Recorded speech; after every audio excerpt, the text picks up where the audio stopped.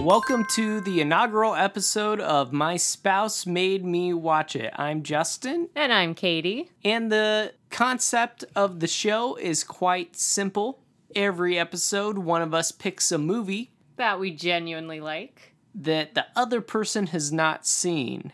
We make them watch it. And then get their thoughts on it. Exactly. We are married and we do not share a very large back catalog of movies that both of us have seen. The idea is that we will interview the other person before we watch the movie to get an idea of what they think the movie is about. Then we will watch it with them and see how well they did.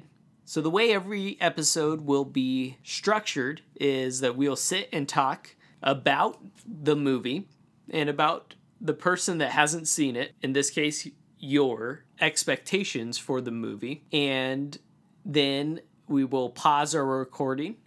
We will go watch it together. Afterwards, we will come back and then we will break down what you thought about the movie. So let's go ahead and start with our first movie. And Katie, what is today's movie?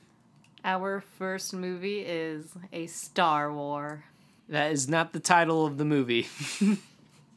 Wait, I got it here on IMDb. Okay, pull up your IMDb. The title of the movie is A New Hope. Star Wars Episode 4, A New Hope. Yes. It's not a Star War. It is Star Wars. There are multiple wars. Multiple wars. It is plural. So like I was explaining, the pre-movie process will focus primarily on the expectations of the other person.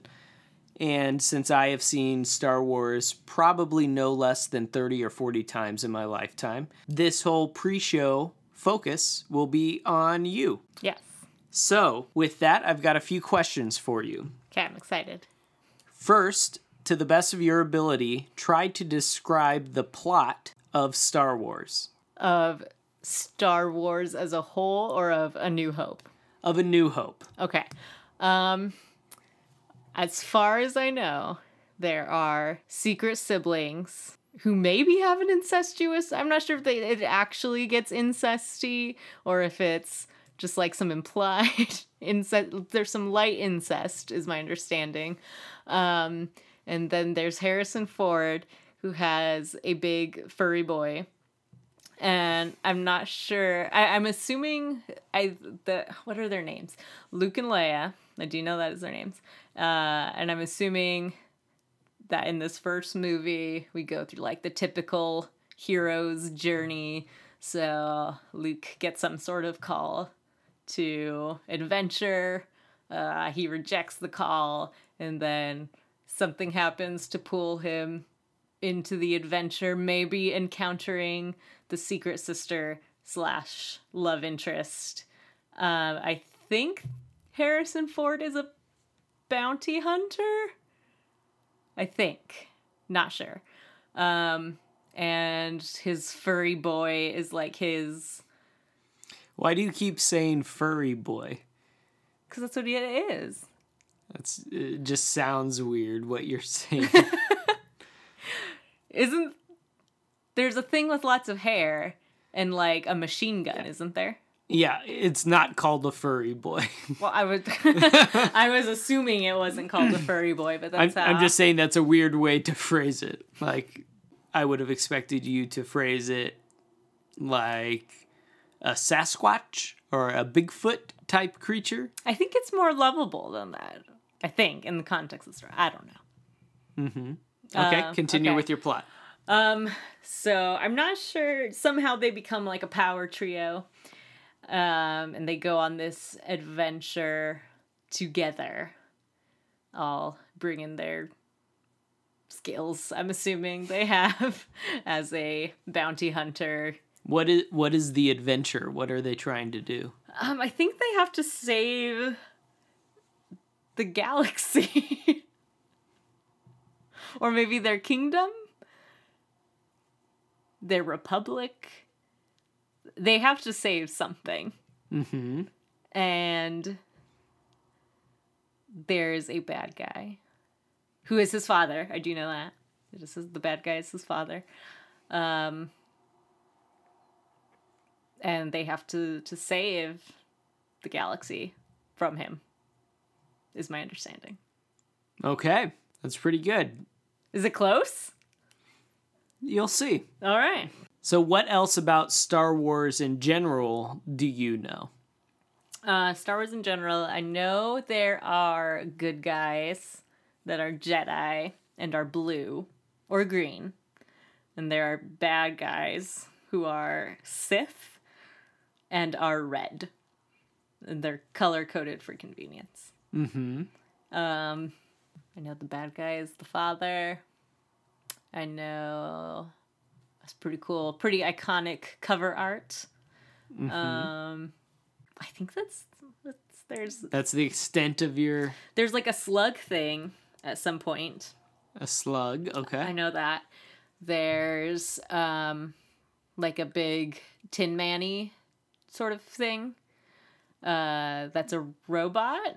That's their friend, their companion. They're like a animal companion, but a robot. But I think it serves the function of like the animal companion in a movie.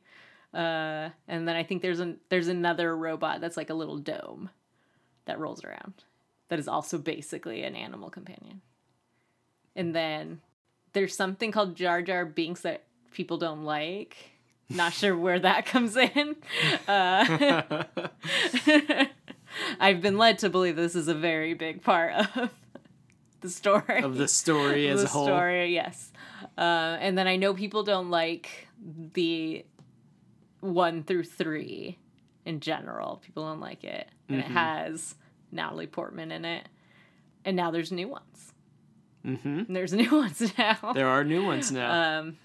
And I think the new ones have, the lead is a girl, and she gets to fight instead of have buns. And and then there's another Robopet.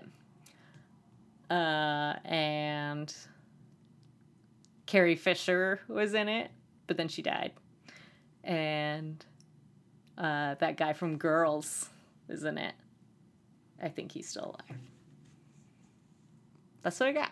Very nice. Most of my Star Wars context I do have is in 5th grade on like the last day of school when the teacher doesn't want to teach you anything. We watched a Star Wars spin-off film about Ewoks. I know it's a spin-off of Star Wars, but I'm not sure how Ewoks play into Star Wars proper. I don't feel like I've ever absorbed anything in the cultural zeitgeist about what those are or what sort of role they're playing or how they come into the Star War.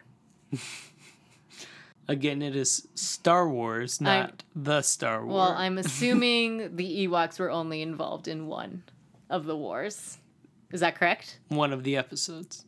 So one war, a singular Star War that the Ewoks were in? One of the Star Wars movies. Okay. But in canon as a whole, there are a lot of canon stories that involve Ewok. Are they what is the proper plural of that? Is it Ewoks or Ewok? Now I wish I knew. All right, how much do you think you are going to like Star Wars? What is your prediction for Star Wars? I think that's a tough one. Do you think it will be a good movie? I think it will be an okay movie. Mm-hmm. Whether or not I will like it, I do really like space, and I like sci-fi.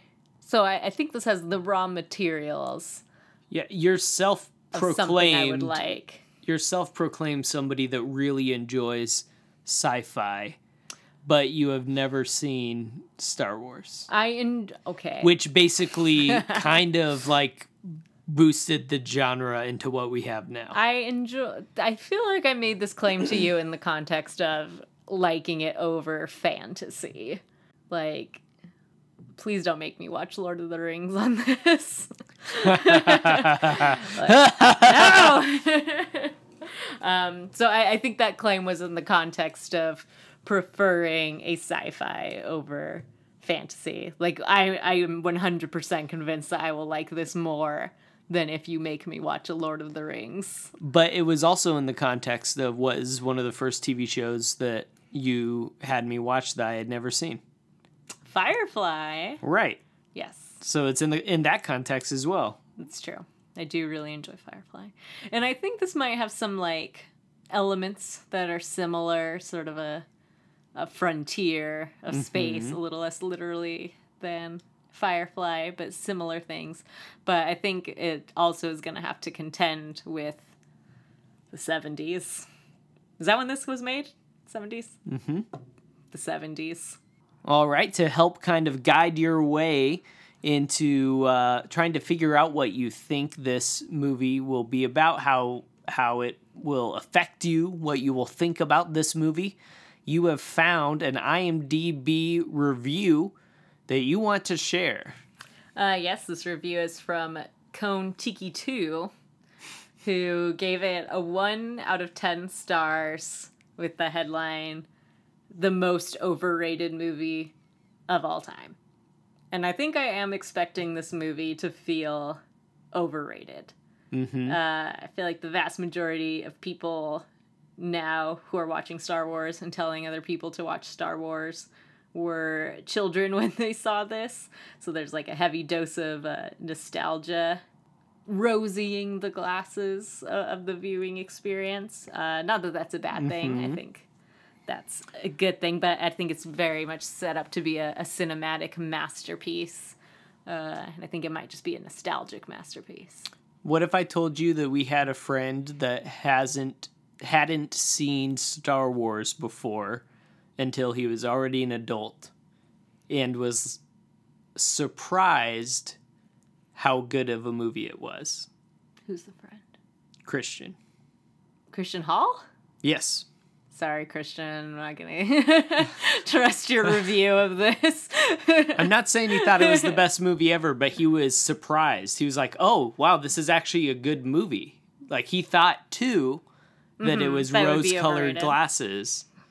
So, something to think in mind as Okay. you're watching. All right, well, I'm gonna keep going with this review. Oh, you're going to read the whole review. I'm gonna read some highlights. Okay.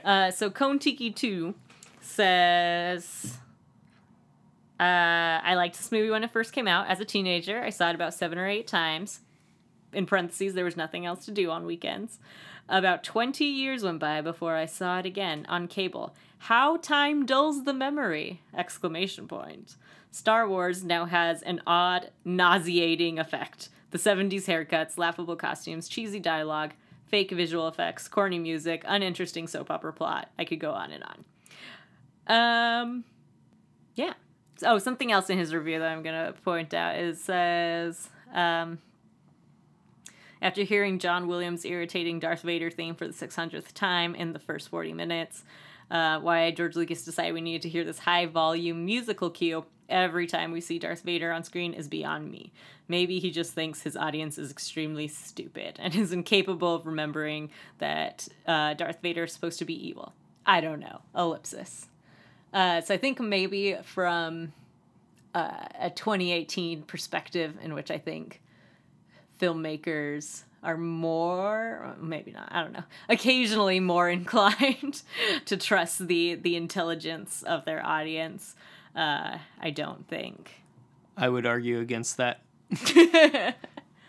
Having seen most Marvel movies over the last decade, I would argue against that. I'm not sure if I've seen a Marvel movie in the last decade, so I have no I'm not saying they're not good response. movies, but I'm saying that they follow the exact same musical tropes. Like, Really? that it's the same reason a horror movie has music to underscore it. It's all, and to disparage John Williams, Academy Award winning John Williams, This Score. the score won an Academy Award for this movie? I'm pretty sure. Oh, well, I Let's- will be let's look- paying let's- special attention Let's to the score. scroll. This is one of the best scores of all time, Katie. Won 6 Oscars. How does that change your opinion? The score won 6 Oscars? This movie won 6 Oscars. Best art direction, best costume design, best sound, best film editing, best effects, and best music original score, John Williams. Whoa. John Williams. Well, we'll be paying special So attention the to the score Academy, now. the Academy in the 70s felt that this film was worth recognition. Yes, it was a major success, but it was also critically acclaimed. Something to keep in mind. Don't let Kon-Tiki, Kon-Tiki, if you're out there, tweet at me, bro. But I don't think Kon-Tiki might be dead now because he wrote this review in 1999. was IMDb around in 1999? It says 1999. What? That is when Kon-Tiki wrote this review, 1999. He's probably still alive. I don't know. Kon-Tiki, if you're still alive, tweet at Justin. He kind of sounds like a pompous jerk. So You don't know Kon-Tiki? he saw it 7 times in high school and he can't find a single good thing about it now. Yeah, May 14th, 1999. That's when IMDb went out? No, that's when Kon-Tiki posted this review. I don't know when IMDb came out. That's mind-boggling. Kon-Tiki, I will give you this. You are an early adapter, my friend. An early adapter? Yeah, he was on IMDb before most people had the internet. He had to dial up to IMDb. Wasn't IMDb originally a list of just hot actresses? Is that what it started as? I don't think so. I think it was more industry geared. Whoa. When do you think IMDb was launched? I would have said 2004. I don't know. Okay. IMDb was launched October 17th, 1990. IMDb is older than both of us. Well, not you. No, it is older than you. It's older than you by 3 months. a few months, yeah. Wow. That's incredible. That's shocking. It must have been really difficult to use when it first went up. What did websites even look like in 1990? Let's find out. I'm going to look at the Wayback Machine. Yes. Whoa. Okay. I am right, actually. IMDb originated with a Usenet posting by British film fan and computer programmer Cole Needham entitled Those Eyes, about actresses with beautiful eyes. Others with similar interests soon responded with additions or different lists of their own. Needham subsequently started an actors list, directors list, the list, later to be renamed actress list. So I was actually correct. It was originally a list of the hottest eyes in Hollywood. Okay, the furthest back the Wayback Machine goes is 1996. Ah, darn it. We can go to 2 snapshots from December 21st, 1996. What? That's what it looked like? And you can see at the bottom, copyright 1990 to 1996. All right, are you ready to go watch Star Wars? I don't feel like you've adequately captured my feelings about Star Wars. You don't feel like I've adequately captured your feelings about Star Wars? No. Whose fault is that? You got to answer the questions. I think that watching Star Wars, I will think it was a good movie for 1970, but I think it'll still seem overrated. Those are my feelings on Star Wars. Okay, let's watch it.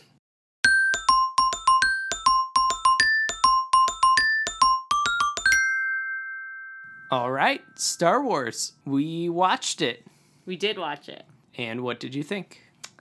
What did I think of Star Wars? After watching it, I think I did a pretty good job. I think I basically knew what Star Wars was about, having never seen it. I think I did pretty good with my predictions. It was very 70s, but I feel like it's far enough removed that it was delightful as compared. Describe very 70s. Just the hair, the bad costumes, the... But is it...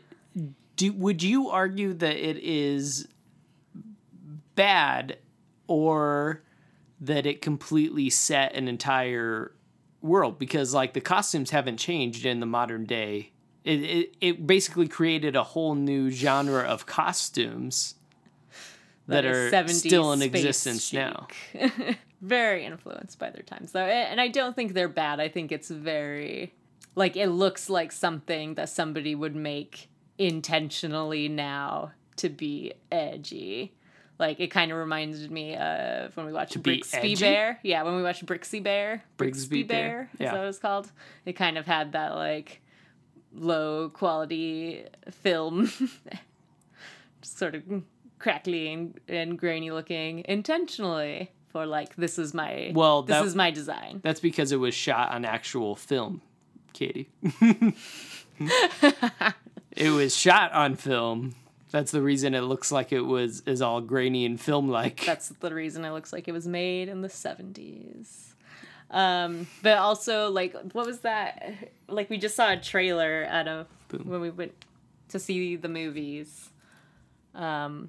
For, who was it? Somebody that you like is making a movie with, like, a little boy, and he's, like, skateboarding a lot in the trailer. Jonah Hill? Sure, yes. The maybe that must be the one you're talking about. Yes, yeah, that one. Okay. Like that it's looks like that in the 90s. Well, but that one's made to look like it's shot on like a 90s home VHS recorder. Exactly. So it looks like what people do intentionally now. So there's something delightful and nostalgic about that. Okay. Why are you looking at me like that? That's just an odd direction to go with that. I didn't expect that to be... That's just how movies were filmed for most of the time movies have been made. And it's delightful. Like, Kon-Tiki was, like, very off-put by the 70s-ish quality of it. Kon-Tiki too. But I found it delightful. So for this section... portion. Does that adequately, like, describe my overall thoughts on No, Star Wars? because I do not know what you thought about the movie as a whole. All I know is that you thought that it felt 70s-ish, and which it was made in the... You thought the movie was delightful. Yes, I thought it was So delightful. overall, 2 thumbs up. Yes. Okay. Are you surprised by the fact that you enjoyed the movie? No, I like delightful things. No, I was not surprised that I enjoyed the movie. Then what kept you from watching the movie before now? It just seemed like a big commitment. So overall, my feelings on Star Wars was that it was delightful, very tropey and predictable, but in a fun way. Like, there's a reason those things are tropes. It's because it's fun to watch and it's easy to watch, and it's a good kickback with popcorn movie. And hopefully at some point in time you'll be able to see that's the first movie is setting up the rest of the film franchise too. So those tropes exist now, but in some ways are broken as the continued story unfolds. Yes, and as the internet, my research for this section of the podcast, it seems that, like, when he wrote this first one, the rest of it wasn't planned out. Wasn't necessarily going to be made. Yeah, so things changed and sort of shifted. One of the reasons I wanted to watch this movie is because I feel like it is... One, I feel like it's genuinely a good movie, and it is perhaps the most influential movie, period. I would argue that the scope of influence of this movie over the collective minds of every guy born since like 1960 at least is pretty massive. So do you see why this was a big deal of a movie and why people still get pulled into this movie in particular, but then the wider Star Wars universe as a whole? I think I understand from the perspective of when this was created. He clearly had a vision of like a very wide world that this was taking place in. So there's lots of room to play with that. So I think that's probably part of the reason why it continues on and on and on.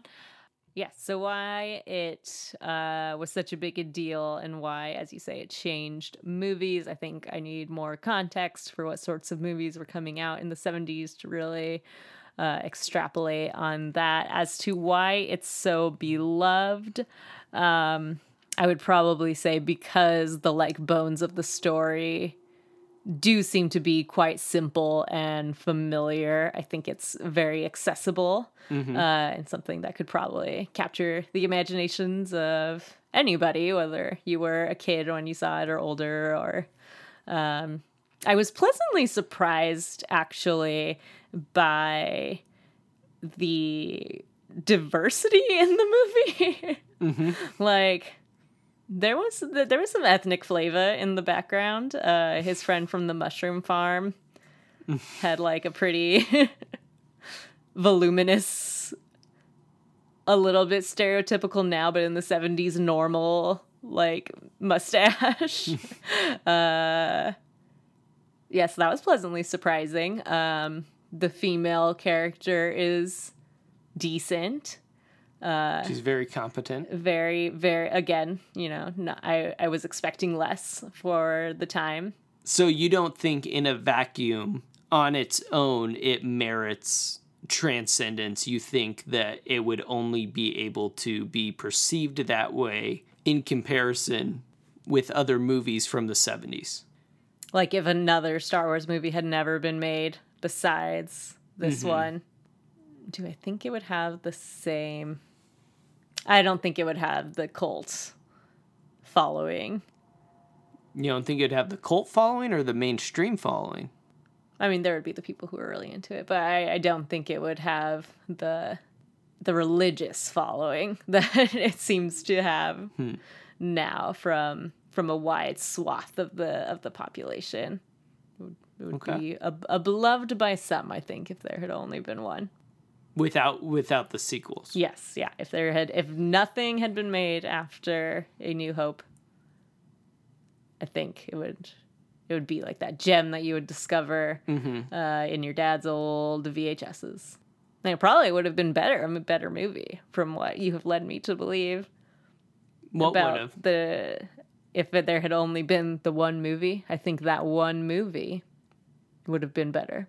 You were saying that there was some pretty egregious digital remastering done to this movie. Yep, in the late 90s. And once you told me that, I couldn't stop looking at it. It was so bad. If memory serves me well, I believe it is worst in the first film. Well, that's good because everything else, like I said, had that quality of where it doesn't necessarily like that mammoth thing that was puppeted. It doesn't look great by today's CGI standard, but it looks delightful. Like I said, like it looks like something that could be in who's that guy who makes the creature movies now? Who made Pan's Labyrinth? Guillermo del Toro. Guillermo del Toro, thank you. Like, that thing looks like something that could be in a Guillermo del Toro movie today, and the digitally remastered stuff just looks like garbage. Which I think we discovered something about Kon-Tiki 2, because Kon-Tiki 2, if you remember from earlier in the podcast, wrote his review in 1999. So I think maybe Kon-Tiki 2 was so embittered because he remembered this thing so fondly and then saw a bunch of a garbage fire of digital animation on his screen, and I think it enraged him. Yeah, definitely a lot of unnecessary stuff. A lot of stuff blocking the foreground that would otherwise be nice to see past. It makes it feel cluttered. And then the one scene that wasn't even a scene, it was like cut with Jabba the Hutt, that has Jabba the Hutt digitally introduced into it. It's not the best. So I am glad to hear that you enjoyed Star Wars. I did. I I'm wanted very to watch the surprised. next one. I felt You're surprised? Yes, I felt like Ted Mosby sitting, waiting for his new girlfriend to watch Star Wars. I just remember it ringing very true of them being very nervous to have her watch Star Wars. So, yes, I was a bit nervous because I think oftentimes people have a tendency, if they haven't seen something that everybody really likes, or a lot of people really like, that it's easy to feel like subconsciously when you're going in, I am going to rip this movie to shreds and prove why everybody's stupid for liking this thing. No, I didn't doubt I would. I didn't think I would dislike it.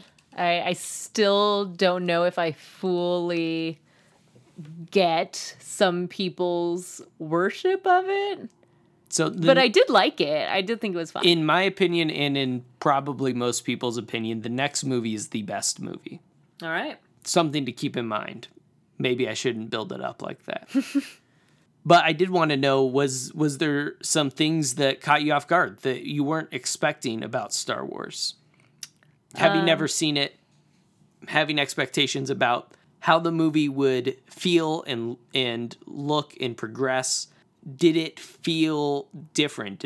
Was it hitting you differently than you expected this type of movie to?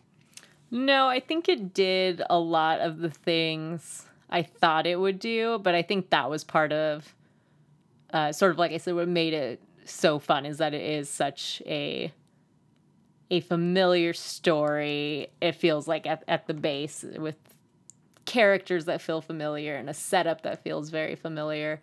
So that I wouldn't necessarily say that anything surprised.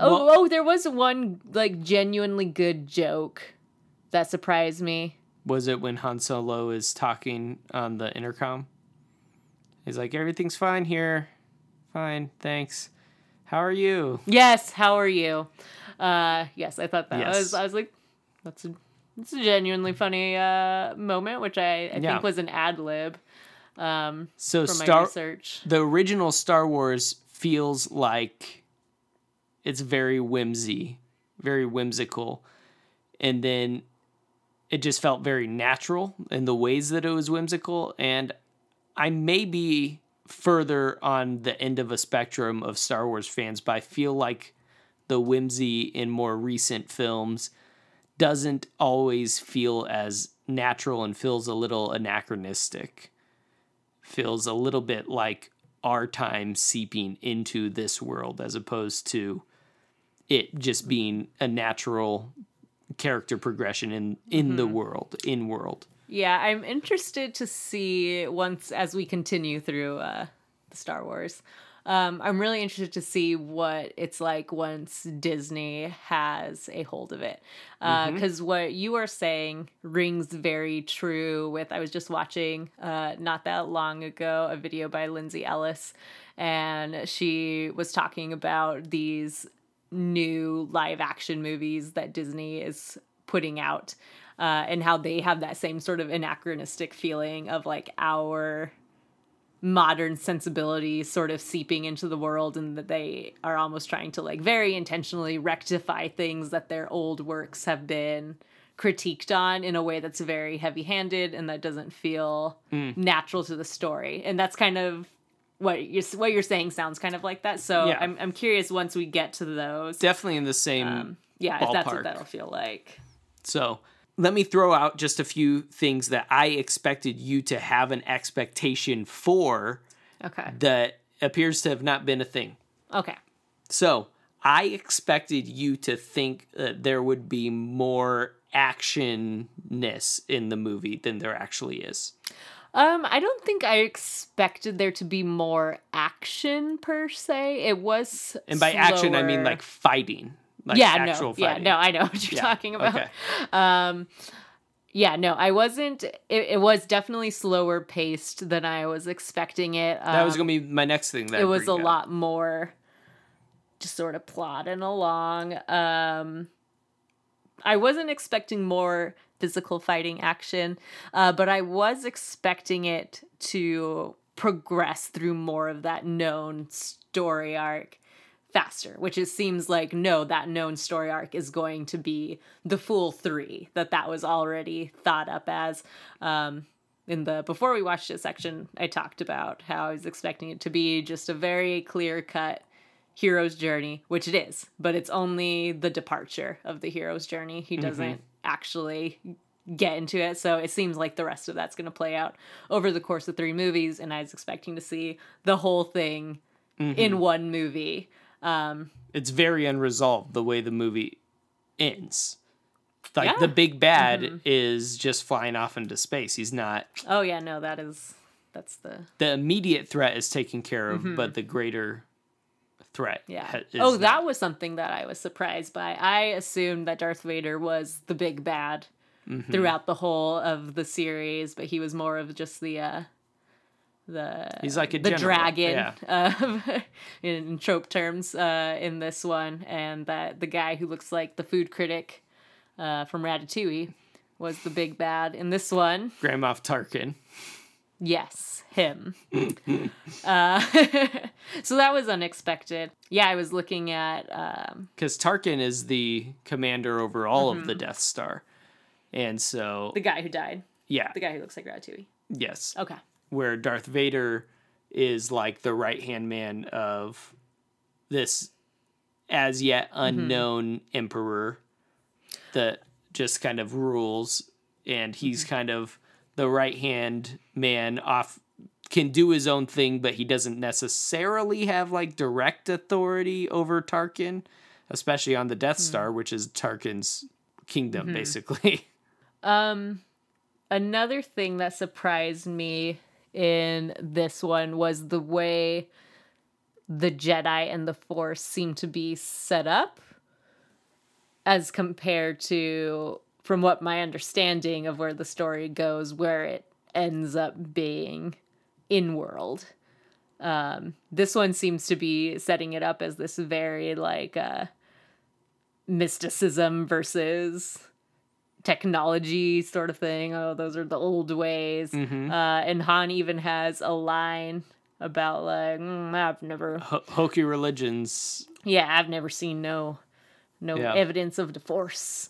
But then later, isn't there like, and this is just from what has seeped into my brain from the zeitgeist, so I might be completely off base, but later isn't there like Jedis are just around, they're known things, there's nobody who doubts that the Force is real, there's like schools with like little kids and brown swaddlings learning mind I can't games. tell you. I can't tell you.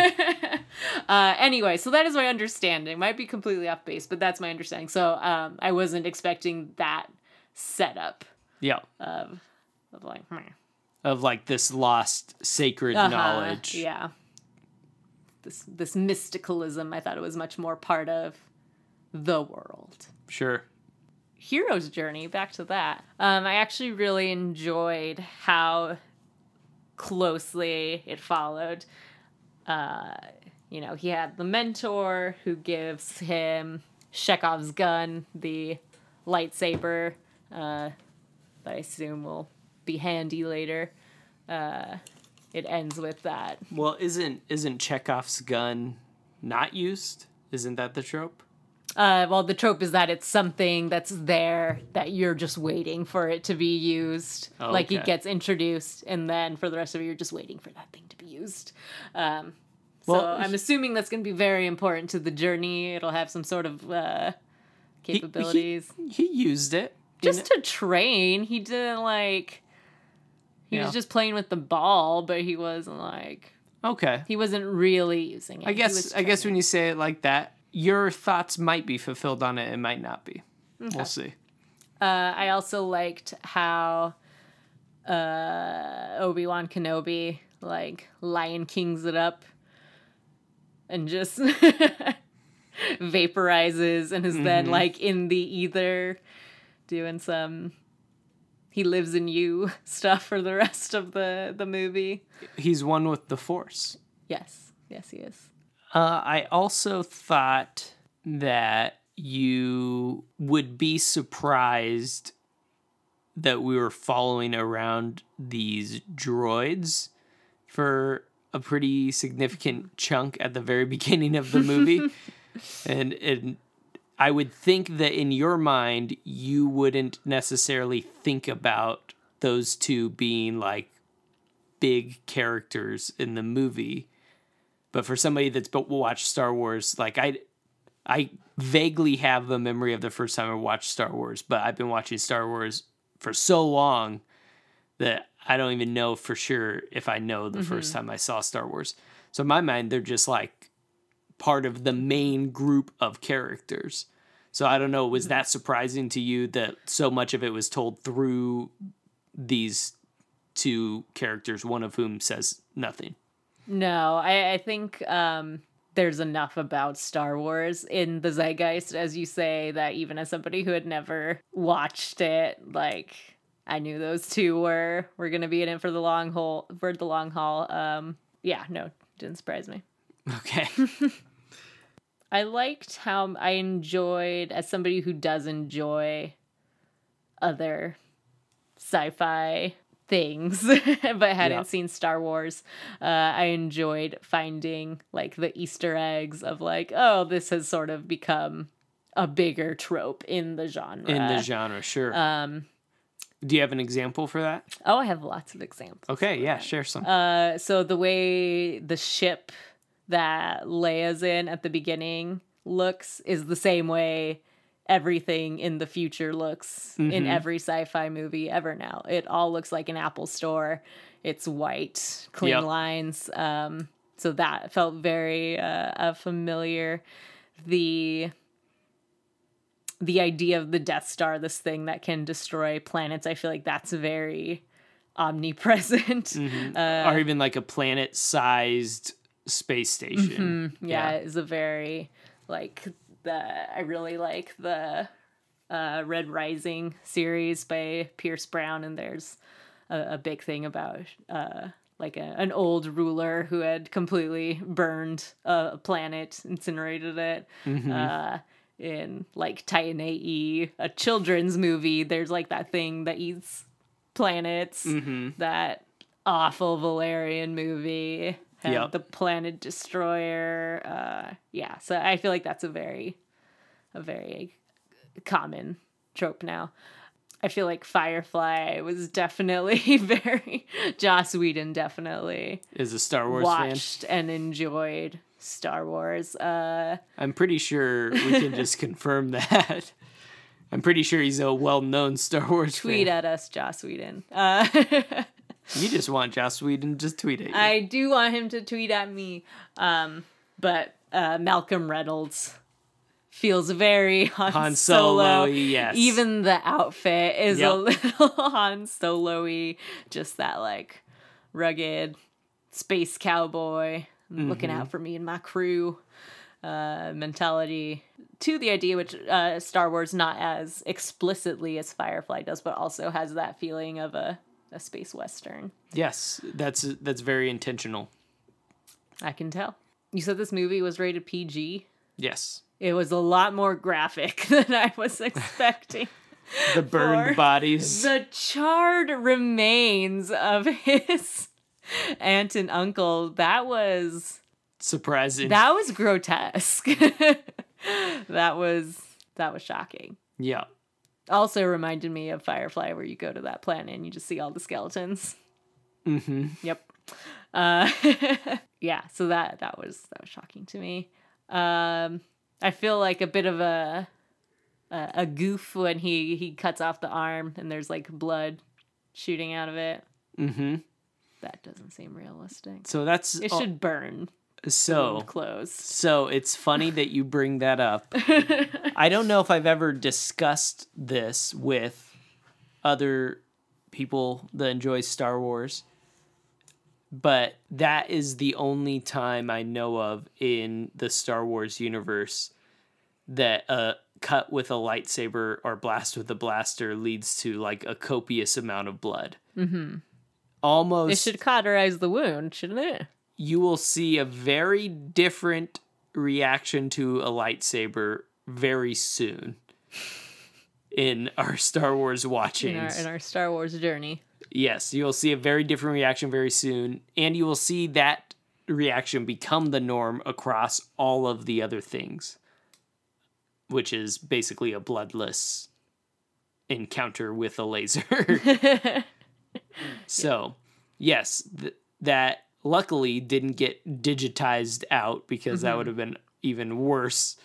But you can see a little bit of a crack through the creative. Yeah, they're planning. Still working out all the kinks of the world. Yeah, exactly. And they realize, oh, that's not how it would interact with it. Yeah. Yeah. Inside. Which that was a weird scene. That's a great scene. I didn't like it. Why didn't you like it? It establishes what a cantina is like. like. What a cantina is like. It's got the aliens playing the which is iconic, and then it's so many different races of aliens. So you get this picture of this huge, wide variety of species. I understand that they're trying to set up that this is like a vast galaxy with lots of different alien critters living in it, but the way these aliens are designed, they don't have the same fun quality as that mammoth thing. It just looks like a really cheap furry convention. They're just practical effects. It's just practical makeup. I don't feel like they're designed very well, though. To each his own. So afterwards, you went on IMDb and you already knew Harrison Ford. You wanted to see what else Carrie Fisher was in. And then you wanted to see what else Mark Hamill was in. And I told you, as you were pulling it up, Mark Hamill is primarily a very prolific voice actor. Mark Hamill needs standards. And you were not prepared for what you were about to see on Mark Hamill's IMDb. No, I was not. I think like 1,000 voice character roles. I think Mark Hamill needs to be a little bit pickier. I think it's a job. He's an actor. He's getting paid. I think you need to respect yourself, Mark Hamill. Respect yourself. If you could go into any soundstage that you wanted to record for an hour and a half, maybe an 8-hour day at max, and then walk out and you've got your paycheck and you're on to the next project, you're telling me you wouldn't take advantage of that? Mark Hamill does not need it. He's got that sweet, sweet Star Wars money. It's not about needing it. It's about enjoying it. You get to walk in, you get to lend your voice to something, and then you're done. Give me a second here to pull up Mark Hamill's IMDb page. Oh, it's okay. Oh, no. He was in Brigsby Bear. Yeah. He was the dad. Oh. The one who's making the creepy movies? Yep. What a creep, Mark Hamill. But see, that's a role. Good job, Mark Hamill. Mm-hmm. Oh, Biker Mice from Mars. What is that? I don't know, but I'm sure you got paid for it. Probably. All right, I've got one more thing that I wanted to hit on. You said that you thought Star Wars would be slightly overrated. What's your opinion now? What is my opinion now? I think going off just the one that we watched, I think I would still put it in the slightly overrated category, but only slightly up from appropriately rated, but I think that might even out as we continue to watch. You said that you thought it would be an okay movie. So you said it was delightful. So that's an upgrade from your expectations, correct? Yes. Okay. Yes, yes, it exceeded my expectations, but I think if I was like still placing it on a scale of underrated, appropriately rated, overrated, I would still just be just ever so slightly on the overrated side. The John Williams score. I don't know what Kon-Tiki 2 was talking about. Kon-Tiki had made such a fuss about how disruptive the score was that I was expecting something that was very, not a bad score, but I was expecting like an overbearing score. But I did not find the score so at all. It was one of those scores where you barely notice it, which is excellent. But, you know, it's bolstering the watching experience, but it's not drawing undue attention to itself. Do you think the score and the movie as a whole merited the 6 Academy Award wins? What was it up against that year? Most awards. Okay, so here we go. I found it. Most awards of the 1978 Oscars was Star Wars. And so Annie Hall won Best Picture, beating Star Wars. Woody Allen won Best Director, beating Star Wars. The only acting performance that was nominated was Alec Guinness, probably just because it was Alec Guinness, not because... Was he the old guy? He was the old guy. Lost Best Original Screenplay. So won Best Score. John Williams for Star Wars, beating John Williams for Close Encounters of the Third Kind. Beating something called Julia. Beating The Spy Who Loved Me. And beating Mohammed, Messenger of God. Whoa. So the biggest other opponent that John Williams had with Star Wars was himself on Close Encounters of the Third Kind. That's the best place to be. That is the best possible place to be. So that makes sense. Best Sound was also up against Close Encounters of the Third Kind. Is that a scary movie? It's an alien movie. Best Costume Design. Don't recognize any of the other movies. Best Cinematography. It was not up in that category. Interesting. Best Art Direction. So Best Art Direction also beat Close Encounters of the Third Kind. Best Film Editing also beat Close Encounters of the Third Kind and Smokey and the Bandit. Best Visual Effects also beat Close Encounters of the Third Kind. So it basically beat Close Encounters of the Third Kind for all of the categories. Okay, so Close Encounters of the Third Kind was its direct rival. I feel like I need to see that movie to really... Like, I feel like I have nothing to compare it to. I don't even know if I've seen another movie from the 70s. What's a movie that was made in the 70s? Did you know the Star Wars theme song generally before you watched it? I don't think so. You don't think you could have hummed something Star Wars-ish? I think I could have hummed... No, I don't think I could have. Like, dun, dun, dun, dun, dun, dun, dun, dun, dun.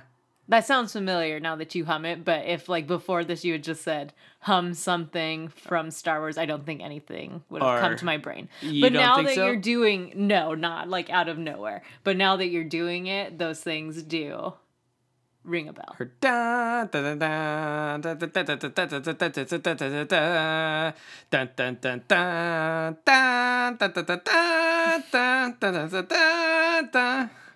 You're looking at me like I'm a crazy person. I mean, well, now it sounds familiar because I've watched it.